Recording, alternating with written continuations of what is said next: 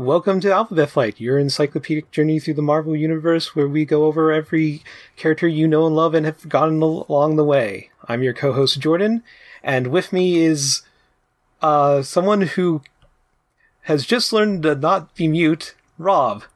Yes, you can actually see my response via the holographic symbols floating over my head. Yes, which is very great for a podcast medium. Yes. So today we're talking about Artie Maddox. Do you know who Artie Maddox is, Rob? Yes, he is. I mean, he's a small boy who has a large, pink, lumpy head. Yeah. Let's see. By the time this is coming out, the Leech episode has already been out for a while. Okay. But Leech and Artie have always been kind of like a pair in a lot of comics. They're a double act. Yeah. So, like, where you see Leech, you almost always see Artie around. Mm. So let me give you his stats here. His real name is Arthur Artie Maddox. Occupation, student. Identity, publicly known. Legal status, citizen of the United States with no criminal record. Still a minor. Other aliases, not known. Place of birth, unrevealed. And marital status is single, which is thankful because he's still a child. Known relatives are Carl Maddox, father, deceased. Group affiliation, New Mutants, Exterminators, and trainee of X-Factor. And his base of operations is X-Factor's ship. And ship is in quotations because I believe that is the name of the ship. Yeah, it's the Apocalypse Living Thing ship that they took residence in after X-Factor's started, right? Mm-hmm. That's the ship named Ship. And his first appearance happens to be in, as I said very early, in X-Factor. X-Factor number 2, Bless the Beasts and Children. Ooh, and some fun cover copy on this one as well, although it does not involve Artie Maddox at all. No, he's nowhere to be found. It's just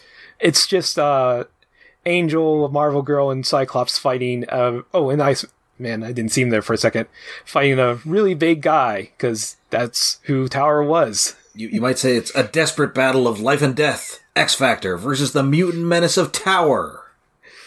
They don't really do much cover copy these days, do they? No, not as much.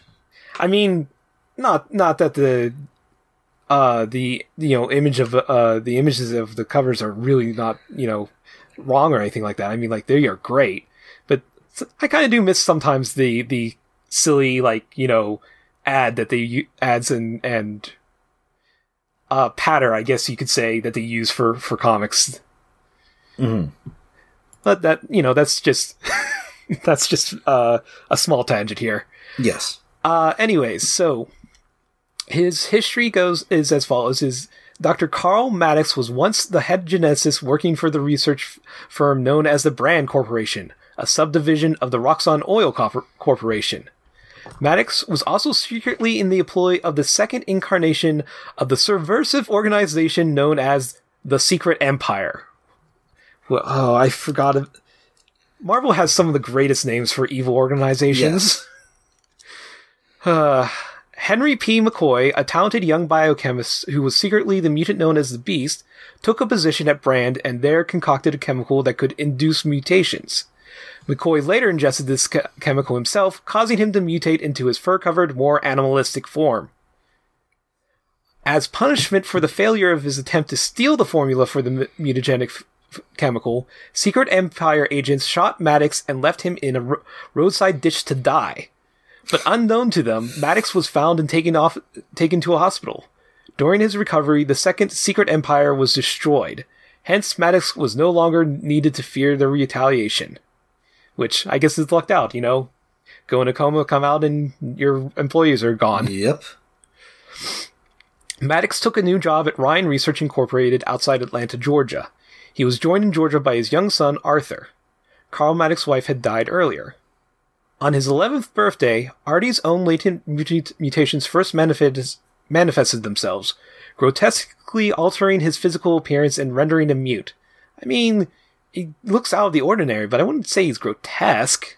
We're kind of using maybe more ableist language than we would today. Like how they probably wouldn't refer to Madame Web in the last episode as an invalid or that her arms are useless.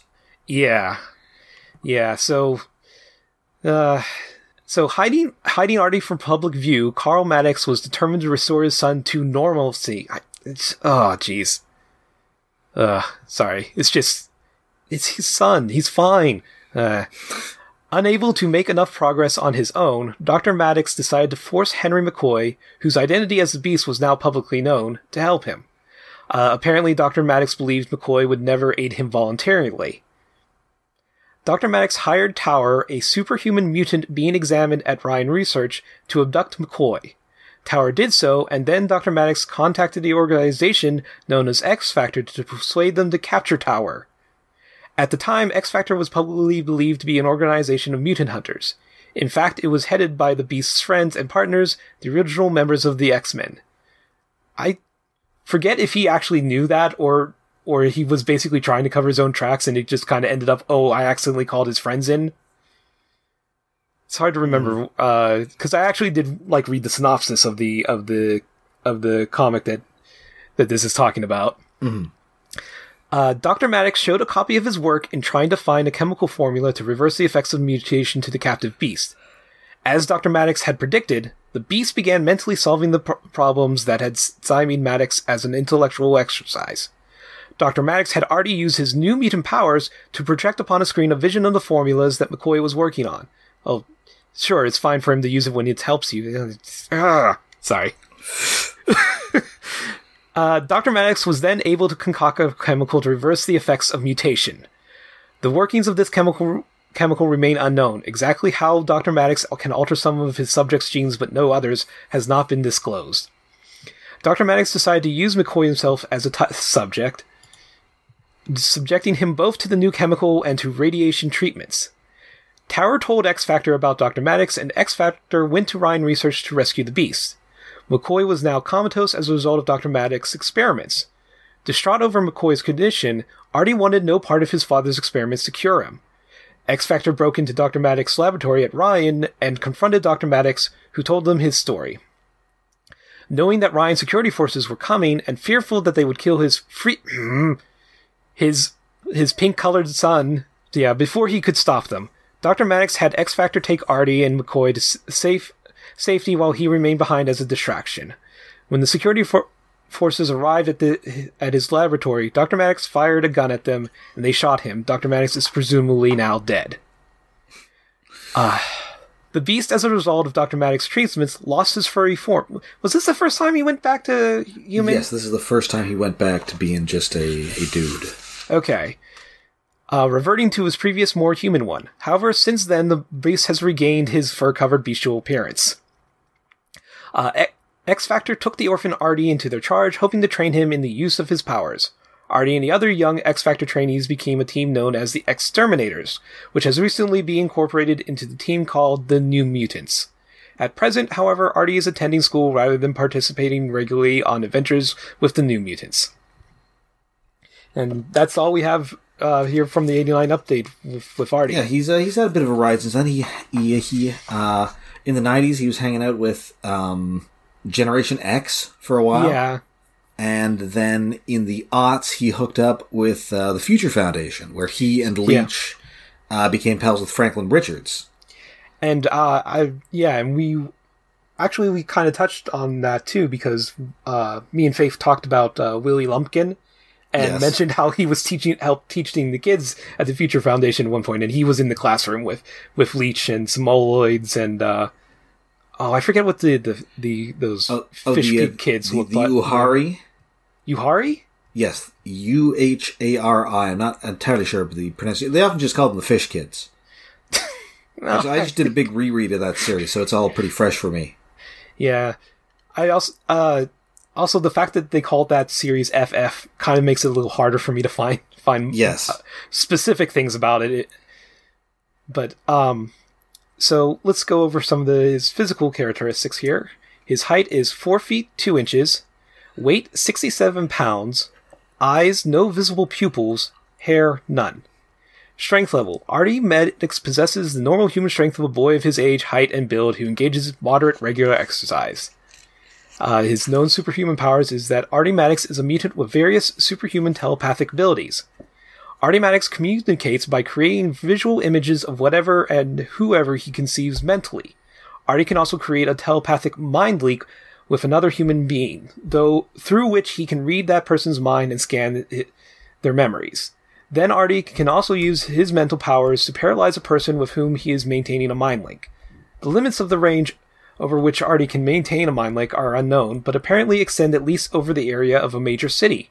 Artie's eyes often glow when he utilizes his mental powers.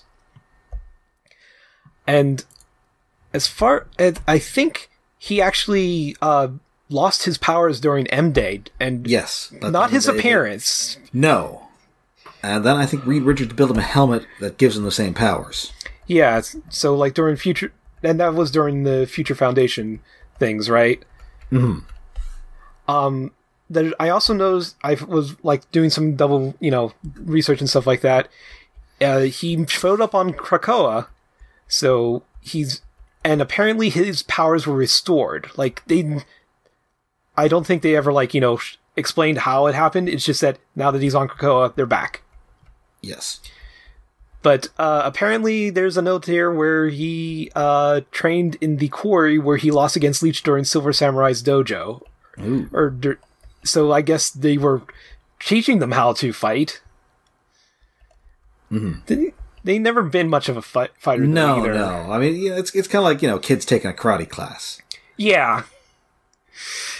Can you imagine, though, like a kid's karate class taught by the Silver Samurai? Ooh, yeah, that's... Ugh. You're lucky if you just getting punished by having to wax the guy's car. Anyways, so I think that's pretty much it here about Artie. Is there anything you'd like to add? I can't think of anything else. This is, he's a fun character. I enjoyed him in the Fantastic Four and FF books. Yeah, as far as I recall, Artie's always been like a very good kid. He's never been like over precocious, and he's always been heartwarming. So he's like, he's never been like overused, and he's never worn out his stay. So, so I think that's nice. Like he's him and Leech have been a pretty good pair through all the times that they've shown up in the comics. Yes. All right. Is there anything you'd like to plug? All right. So I'm also on a Transformers podcast, Stasis Pod. We're currently going episode by episode through the second season of Transformers Rescue Bots. And I'm also on the official Marvel research team. We produce the Marvel handbooks and do other research projects for Marvel. If you stop by your local comic shop, they may still have a copy of our King in Black handbook covering Marvel's most scintillating symbiotes, including a truly gigantic Venom update by yours truly. Only there will you find out how Venom poops. The mysteries of the universe explained. That's right. All right, you can find Alphabet Flight on Twitter and Instagram under the title Alphabet Flight, all one word. We also have a Patreon where most of the funding from that right now will go to help produce more episodes and help Jesse repair his poorly battered computer. Any bit can help. And with that, may Khonshu protect you in all your night travels. Goodbye. Good night.